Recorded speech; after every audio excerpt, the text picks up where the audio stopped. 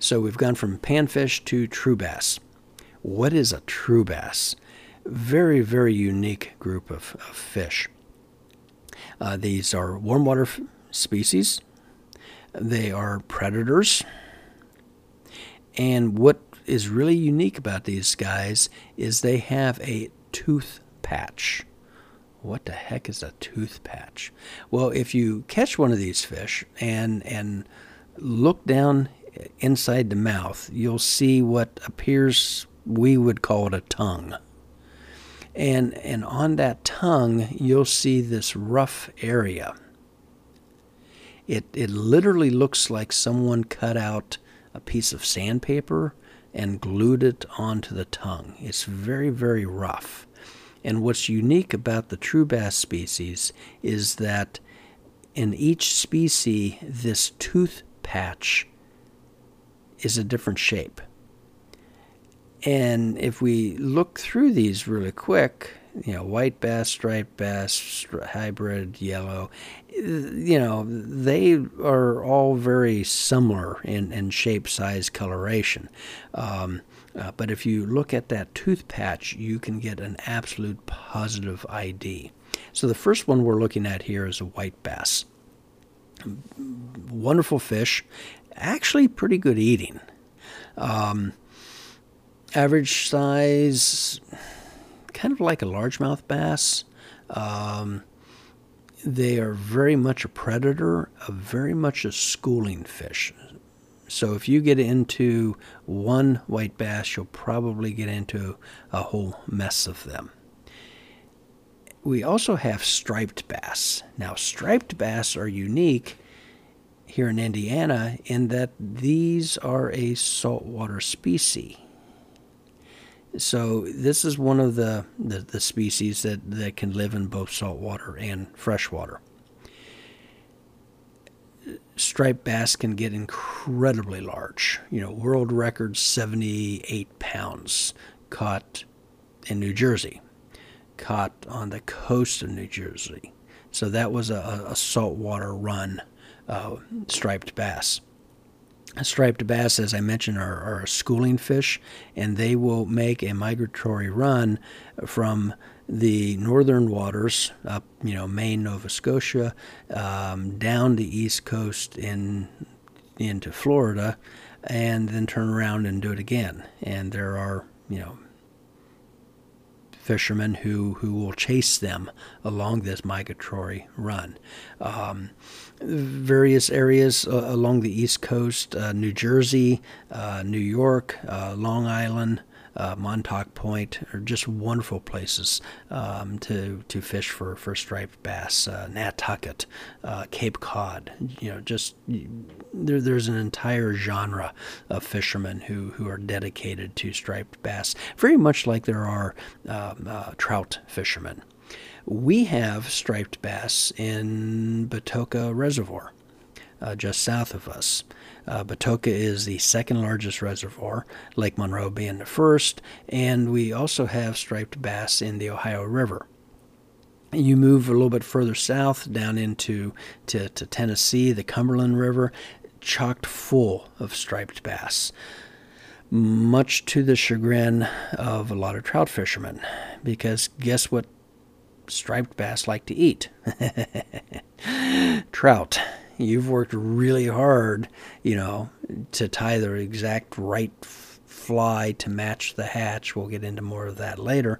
To catch this wonderful, 14-inch, trout, and you're fighting him, you're bringing him in, and some big stinking, 3-foot long striped bass comes through and just inhales them and breaks off your tippet as if it's not even there. So anyway, those are two nearby areas that we can fish for striped bass. Or you could go down to Lake Monroe and fish for a hybrid striped bass. Now, this fish has an interesting story. Years ago, shortly after Lake Monroe was built, Remember how I said that Lake Monroe was targeted to be developed as a world-class largemouth bass fishery? And it was. But there were some individuals about 3 or 4 years after the lake was built and stocked that felt that these largemouth bass just don't have enough to eat. That's why they're so small. If they had more to eat, they would get bigger. And so these good old boys went over to Columbus, Ohio, or Columbus, Indiana, and netted a whole bunch of shad, put them in buckets, drove over to Monroe County, Lake Monroe, and dumped them in. There, those shad will grow and multiply, and largemouth bass will have more to eat. Well, the one unique thing about shad, which is a rough fish, is that they only eat plankton. They're a filter feeder. So they're sucking out, all of the base life form in a body of water that's feeding the young fish and the minnows and which is eaten by the larger fish, which is eaten by the larger fish, which is eaten by the largemouth bass. And so if you take out that first layer in the food chain, everything above it collapses. And that's pretty much what happened. And since shad are not a predator fish, they're incredibly difficult to catch in large numbers, and the DNR had a real problem on their hand. So what they needed to do was to come up with another fish that fed heavily on largemouth, that fed heavily on shad. Now, largemouth bass will certainly eat shad, but there was no way that they were going to keep up. Even if they increased, the number of largemouth bass in the lake through stocking, they were not going to keep up. They thought that if they introduced the striped bass, which has a voracious appetite for shad, that would control a problem. That kind of introduces another problem, that now you have a superior predator species that, it can take over because it's a superior predator species. And they really wanted to protect the largemouth bass. So the scientists, being scientists, came up with the idea that if we take a white bass and a striped bass and we got them together, they would produce a hybrid striped bass. And that's what they did. They set up a breeding program, and I believe the mother was a white bass and the father was a striped bass. And they developed these hybrid striped bass. We refer to them as wipers around here. They're a little smaller than a true striped bass, a little larger than a white bass. The same voracious appetite for shad. And they were introduced, have done a wonderful job maintaining kind of this delicate balance between food source and fish-eating species. Average size around 18 inches. They prefer a little cooler water, 70, 75 degrees. They certainly do. They do okay in higher temperatures. Like I said, you'll find them in lakes and rivers. They eat fish, just like any fish. I have caught wipers, small, 8 inches, 10 inches, usually on inline spinner whenever I'm fishing for bluegill. I don't specifically target stripers. There are people who do target these fish. Very often they are caught while trolling from a boat, various swim bait, minnow imitations. Fly fishermen will target these guys with various streamer patterns. Since these are a hybrid fish, there was not a whole bunch of information on fish behavior and fishing tactics. And over the years, a lot of common knowledge, folklore kind of grew around these fish. One of them, most prevalent, was that since these fish do prefer cooler waters, in the real hot summer months, August, September, these fish are under a bit of pressure because Lake Monroe does get very warm.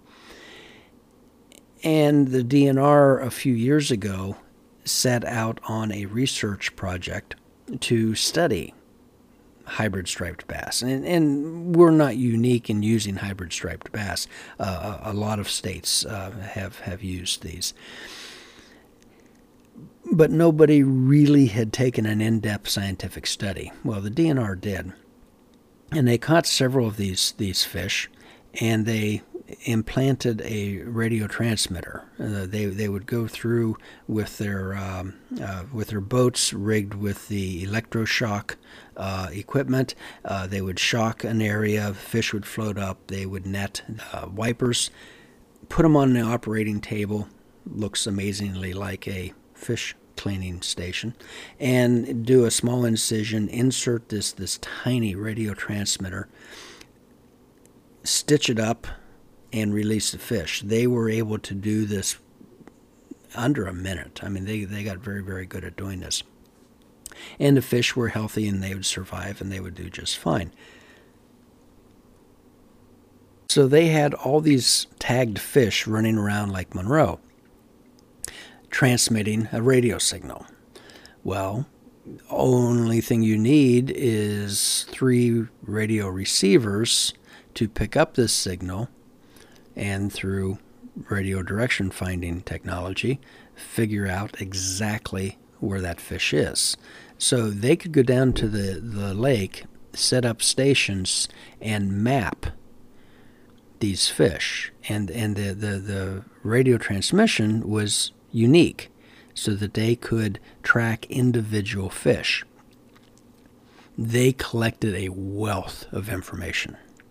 And some of the real takeaways from this study was that, yes, hybrid striped bass are a schooling fish, so they tend to stay together, but they are also unique in that they would send out scouts. They noticed that 2 or 3 fish would break off from the main body, and they would swim up like Allen's Creek, an arm, a branch of Lake Monroe. And then they would turn around, come back to the main school in the center of the lake, and they observed the entire school moving up into Allen's Creek. Other times they would notice that these, they called them scouts, would go up into a branch and then return, and the school would just move on. And so the theory is that they were sending these scouts out to look for food. And if the scouts reported that there's a ton of minnows up in Allen's Creek, everybody moved up there and fed. So this is really unique. Number one, that they were able to figure this out. And number two, that the fish were doing this. And the other thing that they found out that was really surprising was the theory that in the heat of the summer that all these fish were going to be down in the deepest part of the lake, the coolest water near the dam. And they did find some fish down deep water near the dam. but they've surprisingly found a lot of fish east of the causeway in the East Basin. Now, the East Basin of Lake Monroe is very shallow. I mean, I think the deepest spot is probably maybe 12 feet. And there's a lot of vegetation. The hydrangea, the water lily, lotus flower, that covers a lot of the bays, the inlets, just total mass. I mean, it's hard to even get a boat through them in some places.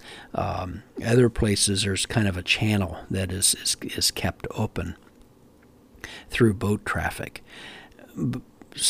And they found hybrid striped bass up in these areas, sometimes in literally 4 feet of water. This great big fish in 4 feet of water. What's going on? And the theory is that since plants produce oxygen, these tend to be highly these areas tend to have a lot of oxygen content during these really hot months. So these bass were looking for the oxygen, not so much the cool water temperatures. So there you go. Sometimes conventional fish wisdom, not entirely correct. We have other members in the true bass family. Here's a yellow bass, kind of a small fish, 10, 12 inches, kind of average. You can see the stripes along this fish. Don't assume that these are lateral lines. The lateral line is internal, and not always does it line up with stripes. So don't confuse those two. Again, a very unique tooth patch. Otherwise, all the other characteristics are consistent with these true bass species. And coloration is another thing. You could find a yellow bass that doesn't really look yellow. It's kind of maybe yellow, maybe a little more green. So again, that's where the tooth patch becomes the true identifier. Okay. Now we move into catfish. We've talked about this pretty extensively so far. One thing I would mention is that there's a large number of species in the catfish family. We've talked about channel cats and flatheads. There's blue catfish, which are we'll get to that. Browns, blacks, whites, just a ton. I think the Fishes of Indiana list like 23 different species. Some of these guys are actually quite small. The blue catfish is actually quite large. World record, 111 pounds caught in Alabama. Average we see around here is around 16 or so. The more we fish for catfish, the more we learn and understand about these species. I grew up thinking that catfish ate dead chickens and dead fish that sank to the bottom of the lake. They were the scavengers. They were the vultures of the fish of the water world because they cleaned up all the dead stuff. Not really true. They will eat dead stuff, but some species really don't. And the blue catfish are not known to eating dead, stinky, yucky, gross bait. Blue catfish really prefer living, swimming things that they can chase down. They really act very much like a predator. And the Ohio River has a wonderful blue catfish fishery, and they're using large live bait, to catch these guys. They do prefer moving water. they prefer pretty clean water. That was the other, kind of misconception that catfish only lived in, still, dank, gross, stale water. Not really. Some species, flathead channels, they will tolerate that type of thing. But blue catfish, no, not at all. They're going to want nice, clean, moving water with lively forage food.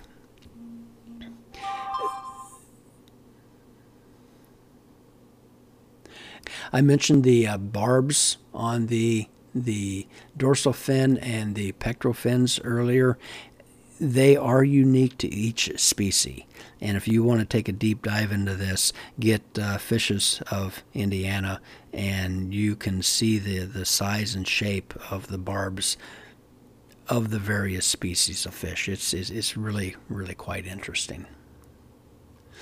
Channel cat, this is what you'll find most prevalent around here.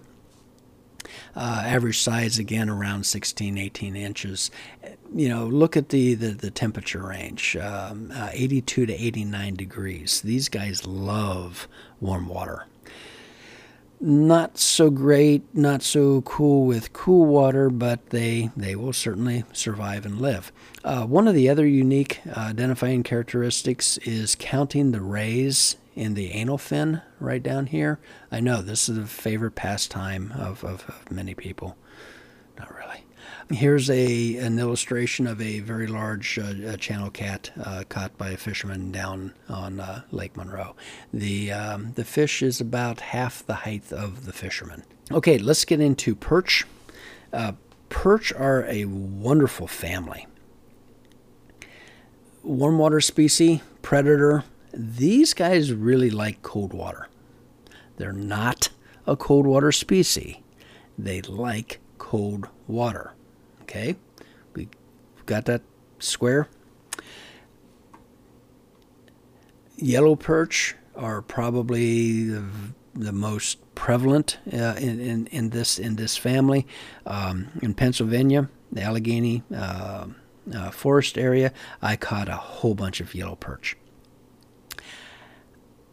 I kind of think that perch are the best tasting fish there are, along with bluegill and trout.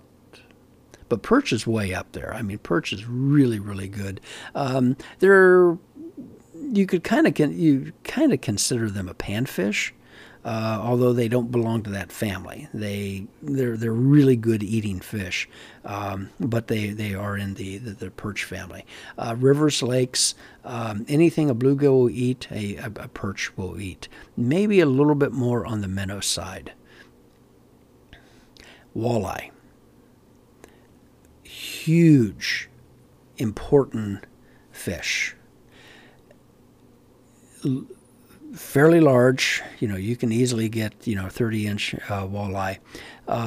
Water temperature 60 to 70 degrees.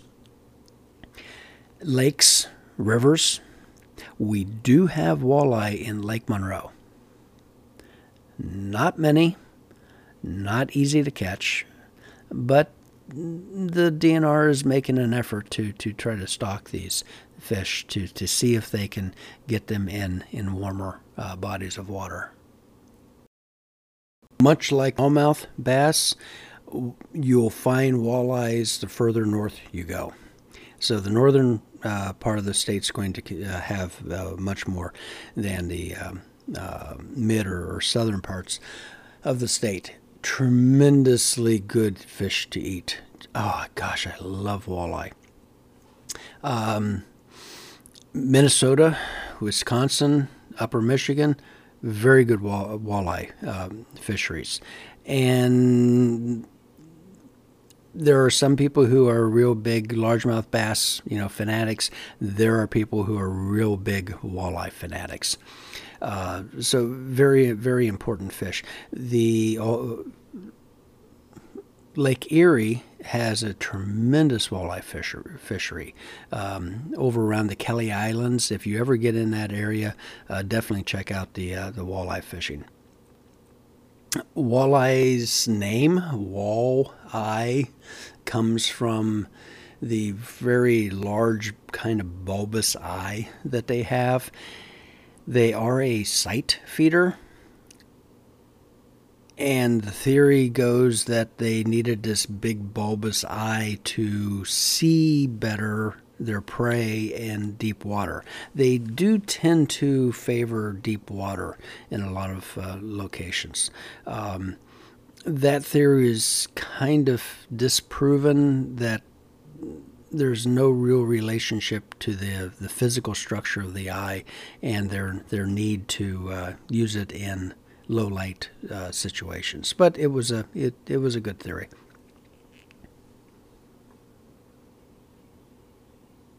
Okay, and that kind of wraps up our species. When you guys, if you feel like it, leave a comment on YouTube. What is your favorite type of fish to eat? So we'll see you in the next part when we get into conservation and ethics of Unit 2. This is going to be fun.